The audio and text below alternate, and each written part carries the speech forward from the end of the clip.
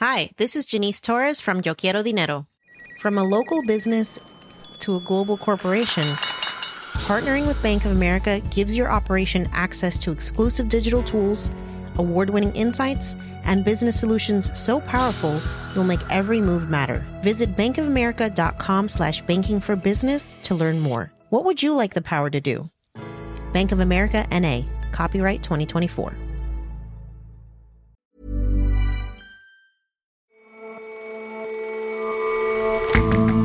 Hello and welcome to The Intelligence from The Economist. I'm your host, Jason Palmer. Every weekday, we provide a fresh perspective on the events shaping your world. In Zambia, voters ostensibly have a choice today: the incumbent Edgar Lungu or his most credible challenger, Hakainde Hichilema, who's on his sixth run for the presidency. We ask just how fair the fight really is and what it means for the country. And Germany is girding for its own federal election next month. The country's complex electoral system makes this one an unusually wide-open contest. Fear not, our journalists have cut through the data and built an up-to-the-minute election tracker.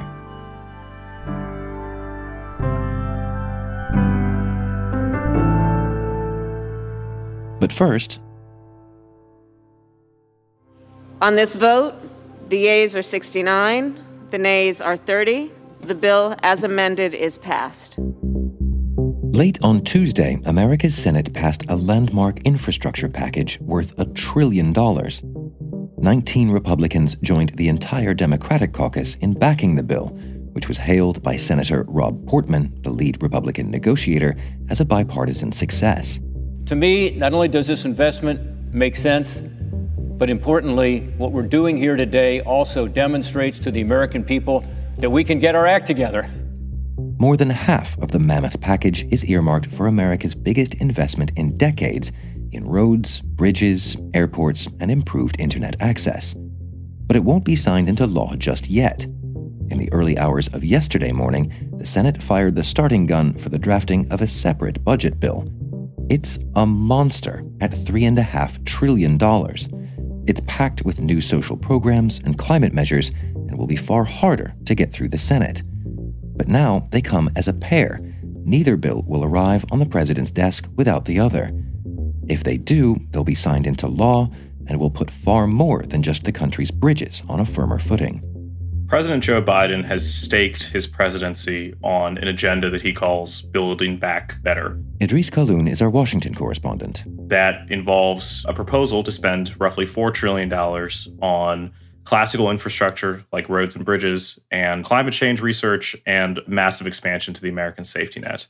After it was rolled out in April, not a lot had happened, to the point where people started to doubt whether Biden would actually be able to achieve what he set out to do. So what's changed? What's happened now is that the tactic that the White House had decided on, in which they would divide their infrastructure plans into two portions, one, a smaller bipartisan package that could attract Republican votes, and the second, a much bigger partisan package that could have everything else, that strategy appeared to bear some fruit, but there's still going to be a lot of haggling in the future because Democrats, including House Speaker Nancy Pelosi, are convinced that one bill will not be able to pass without the other. Okay, so tell me a bit more about what's in each of these bills. The bipartisan bill, which just passed, includes a lot of spending on things that basically Democrats and Republicans can agree on. Roads and bridges and replacing lead water pipes and getting closer to universal broadband. And by and large, these have not been met by substantial tax increases because Republicans would not have agreed with them. The second bill, which is the one that is going to be set out by Democrats and is going to be written in the weeks ahead, that will be close to $1 trillion in spending on climate change and mitigation, electric vehicle charging stations, research, et cetera. A lot more spending on safety net benefits like child tax credits and expansion of Medicare. And it's going to be matched by the tax increases, so much higher taxes on high-income people and companies, as well as minimum taxes for American multinationals as a way of funding all of this. And you mentioned the tactic here was to break it up into two bits, the bipartisan part and all of the rest. How was Mr. Biden able to get the bipartisan support for part one? Well, the bipartisan bill was nearly in its death throes a couple of months ago. What happened was moderate Democratic senators who really hold the key to passing Mr. Biden's agenda were insistent that some portion of this infrastructure package be bipartisan. And they were basically given the task of negotiating a compromise that would pass. And the way that they managed to do it was to basically not include very many tax increases and to also focus on the very narrow set of things that Republicans said that they could agree on. And why this pointed effort to make it bipartisan? Don't Democrats currently have a majority in both the Senate and the House? I think that it is in the best interest of Biden to show that he has some bipartisan chops. You know, he talked before he arrived in the White House of unity, and it's good to get the moderate Democrats on side before they debate the second portion, which will be extremely partisan. And if they veto it, basically the bill would die. And for Republicans also, it takes a bit of the pressure away from the Democratic calls to undo the filibuster, which for most legislation requires 60 votes in the Senate and was proving to be a significant hindrance to Democratic ambitions. So the fact that they've managed to pass a compromise bill, I think, helps out in that regard as well. And as for the second part of the plan here, the much larger budget bill, what's going to be required? How might that come to be a reality? Democrats have just started the process of organizing that bill together. And what they're going to do is use a special procedure called reconciliation, which allows them to sidestep the threat of a filibuster. So essentially, rather than needing 60 votes in the Senate, they'll be able to pass it with 50 plus the tie-breaking vote of Kamala Harris, the vice president. That process is starting now with the passage of a budget resolution, which basically will start the drafting of all the legislation, which will then be rolled up into one massive package. The White House wants this to be roughly $3.5 trillion in spending. Because this special process can only be tied to the annual budget, Democrats will not have that many opportunities to use it. That is why probably this bill is going to be gargantuan. It's going to include everything that they could hope to pass, especially because as they look ahead to the midterms, it's unlikely that Democrats, based on historical precedent, are going to be able to keep their very narrow majorities in the House or even in the Senate.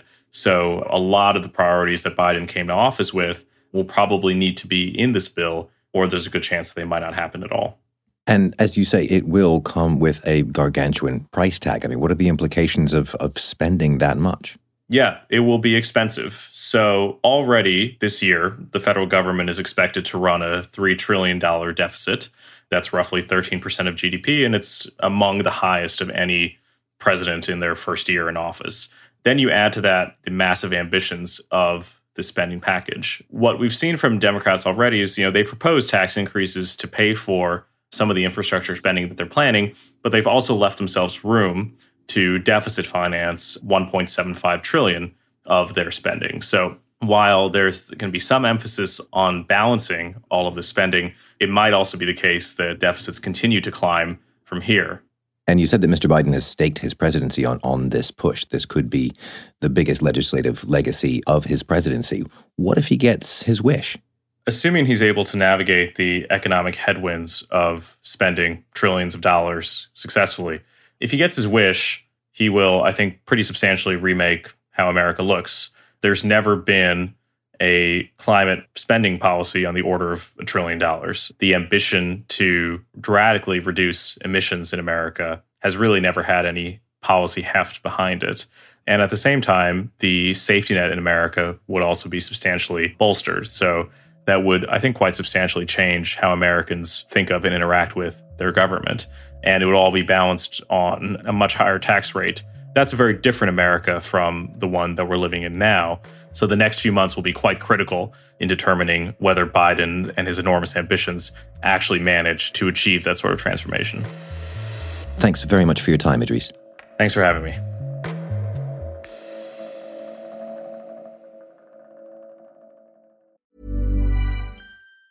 Hi, I'm Daniel, founder of Pretty Litter. Did you know cats tend to hide symptoms of sickness and pain? I learned this the hard way after losing my cat, Gingy. So I created Pretty Litter, a health monitoring litter that helps detect early signs of illness by changing colors, saving you money and potentially your cat's life. Pretty Litter is veterinarian developed, and it's the easiest way to keep tabs on your fur baby's health right at home. Go to prettylitter.com and use code ACAST for 20% off your first order and a free cat toy. Terms and conditions apply. See site for details.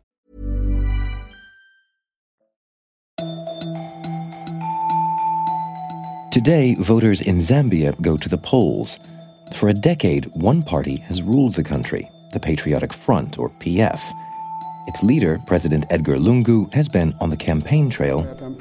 But I want you to know that you have got the right to vote and use it wisely. And so has opposition leader Hakainde Hichilema, who has stood for the presidency 5 times before. Twice already, Mr. Lungu has defeated him, narrowly, and it looks to be close again. Mr. Hichilema seems to be gaining ground in key urban areas, including the capital, Lusaka. But civil society groups accuse President Lungu's Patriotic Front of using the power of the state to bully voters or to buy them off. Things are pretty grim in Zambia. John McDermott is The Economist's chief Africa correspondent. In 2015, the current president, Edgar Lungu, ascended to office. His tenure has been associated with a stagnation in the economy, widespread corruption, and a rise in human rights abuses.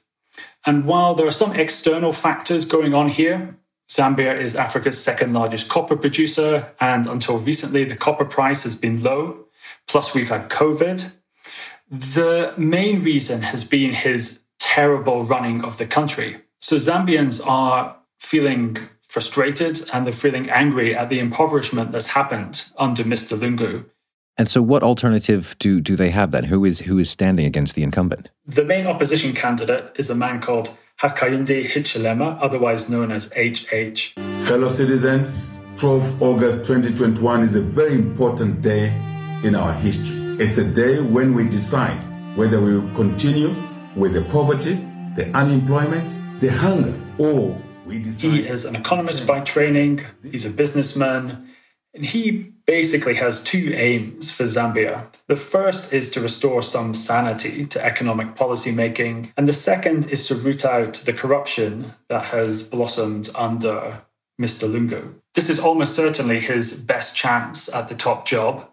In the past, his minority Tonga ethnicity and the sense in which he is quite close to Western business interests have meant that he's treated quite warily amongst some Zambians, but he has done a good job in presenting himself as a more unifying force this time around. And he also benefits from the widespread frustration about deteriorating living standards. And as far as we can tell, even though there isn't a lot of polling in Zambia, if this were a fair fight, HH would win narrowly. You say if it were a fair fight, as if to say that it's not going to be. No, it's not going to be. There's a reason why the vast majority of incumbent presidents in Africa win re-election. And that's because they often marshal the resources of the state to ensure they stay in power. And Mr. Lungu's done the same.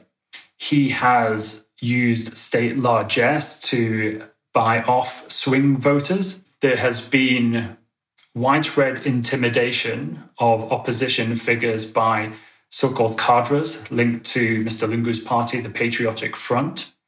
State media is systematically biased against any opposition party.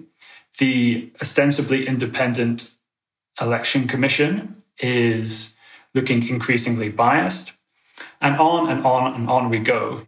Well, in a sense, this feels like a familiar story. African strongman leaders using the power of the state to make sure that they remain strongman leaders. It is, but Zambia is different in some important ways. In 1991, it was one of the first African countries to move from one-party rule to hosting multi-party elections. Its founding president, who died earlier this year, a man called Kenneth Kaunda, he resisted the move to democracy, but ultimately he did the country a huge favor by going quietly and peacefully. And that wasn't the only time Zambians have taught the rest of the continent a lesson in democracy. In 2011, there was another case of a peaceful transfer of power. So for much of its history, while it hasn't attracted huge amounts of international attention, it has actually been something of a trailblazer for African democracy, which is why the restrictions on civil liberties and the authoritarian slide under Mr. Lungu is depressing as well as worrying.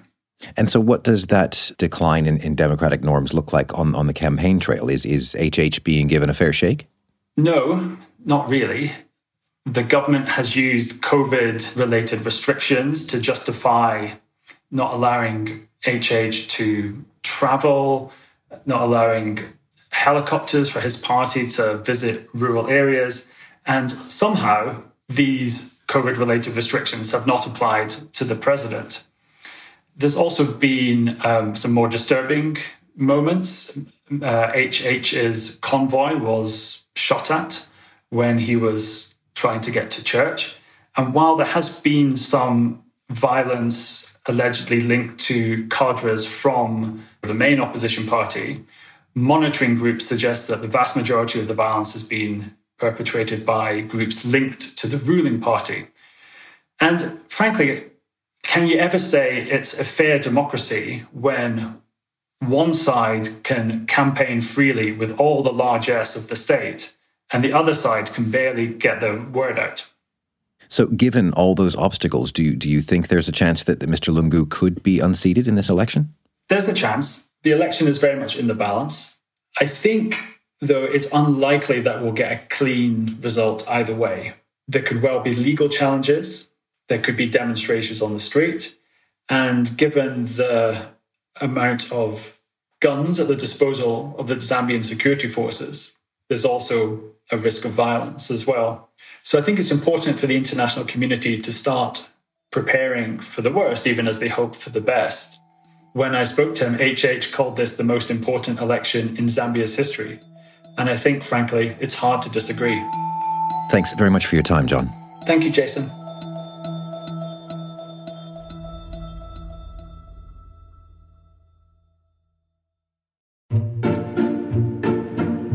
Next month's federal election in Germany will mark the end of Chancellor Angela Merkel's 16 years in power. German politics can be difficult to get to grips with. There are, as elsewhere, plenty of parties and acronyms in the mix. Ms. Merkel's is the Christian Democratic Union, or CDU party. In the state of Bavaria, the CDU has a sister party, the Christian Social Union, or CSU. Those sister parties choose a joint candidate for chancellor, this time Armin Laschet. Hier wird gekämpft und klar ist, die CDU wird in diesem Wahlkampf kämpfen. Es geht viel. Then there's the Social Democratic Party, the SPD. SPD. Soziale Politik für dich. For 8 years, it's been in government as the junior coalition partner to the CDU and CSU and is led by Olaf Scholz. There's the Free Marketeers, the Free Democratic Party, FDP, the hard-right Alternative for Germany, the AfD, and the Left, which leans pretty far to the left. And then there are the Greens, a party that soared in popularity since a bad election result in 2017. Their candidate for chancellor is Annalena Baerbock. One of the few seeming certainties of German politics is that the eventual new government will be made up of a coalition of 2 or 3 of those diverse parties. That's mostly down to a system of proportional representation and the fact that all those parties and acronyms have split the vote so many ways. As for voters, well, they've got something of a split ticket too. So the German electoral system is unusual in that voters have not 1 but 2 votes. Wendelin von Bredow is a Europe correspondent for The Economist and is based in Berlin. So the system combines direct and proportional representation to give the fairest outcome. But it also means that it's harder for one party to win a majority. Since 1961, not a single party has won a simple majority of seats in the Bundestag. So the 2 votes, the direct and the proportional ones, how do they work? So the first vote is to elect the local MP directly. And half the seats in the Bundestag are allotted this way, and it's first past the post, easy peasy. The second vote, however, is the more important one because that's for a party, and the second half of all seats are being proportionally divided according to the party's share of the votes. So it all means that the system is notoriously difficult to predict, and you can have a very popular candidate, and he's still not going to be the next chancellor because his party or her party may not get the highest share of the votes. Guessing the outcome of German elections is, as you can imagine, a tricky business. But why guess when there's so much historical election and polling data to crunch through? Elliot Morris, one of our data journalists, has built a model and an election tracker to do just that. Essentially, we're trying to tell readers how many seats each party will get, but not just by relying on the polls, which can be quite noisy and sometimes inaccurate. So instead, we've built a model that takes into account how wrong they have been in the past, how wrong they could be this time. And we've done that by incorporating data on each party's past performance as well. So our aggregate should react just enough to real changes during the campaign that cause lasting shifts in the polls, but not overreact to events and give false predictions and precision. And there's been a lot of talk in recent years about pollsters and their inability to see what's coming. How have you tried to get around that? How robust would you assert this model is? Well, we've tested our model on every previous election in Germany since 1953. And if you were to use our model on the election day, it would have a larger margin of error than a normal polling average, just by a bit, about 2 to 3 percentage points for the smaller parties like the Free Democrats and the Greens, and slightly larger, 3 to 4 points for the Christian Union. And that reflects the historical error in predicting those parties' vote shares. But our model is better at predicting election results than the polls, way ahead of election day. So we found it to be roughly a quarter, 25% more accurate than the polls about 2 or 3 months before the election. Now, of course, our model is not 100% accurate. No model is. But we think the whole point of modeling is to figure out how inaccurate we could expect the polls to be this time so we can calibrate our expectations. And given that, what are your expectations in the round? What is the model predicting at the moment? Well, as of this week, when our model went live, it predicts the largest party, almost certainly, should be the Union of the Christian Democrats and Christian Social Union. So that would very likely mean a CDU-led coalition with the Greens or the Free Democrats, making the CDU's leader Armin Laschet the next chancellor. But the model has spied a potential upset if the Social Democratic Party gets enough votes to team up with the Greens or the Liberals. That would mean there'd be an SPD chancellor, or maybe the Greens, depending on who wins more seats, and they're pretty close in the polls. And the CDU would be out of power for the first time in more than 15 years. Elliot, thanks very much for joining us. Thanks for having me.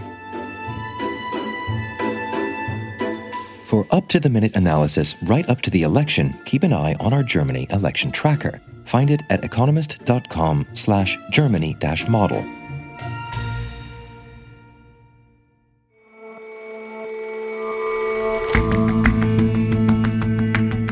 That's all for this episode of The Intelligence. If you like us, leave us a rating and a review. And see you back here tomorrow.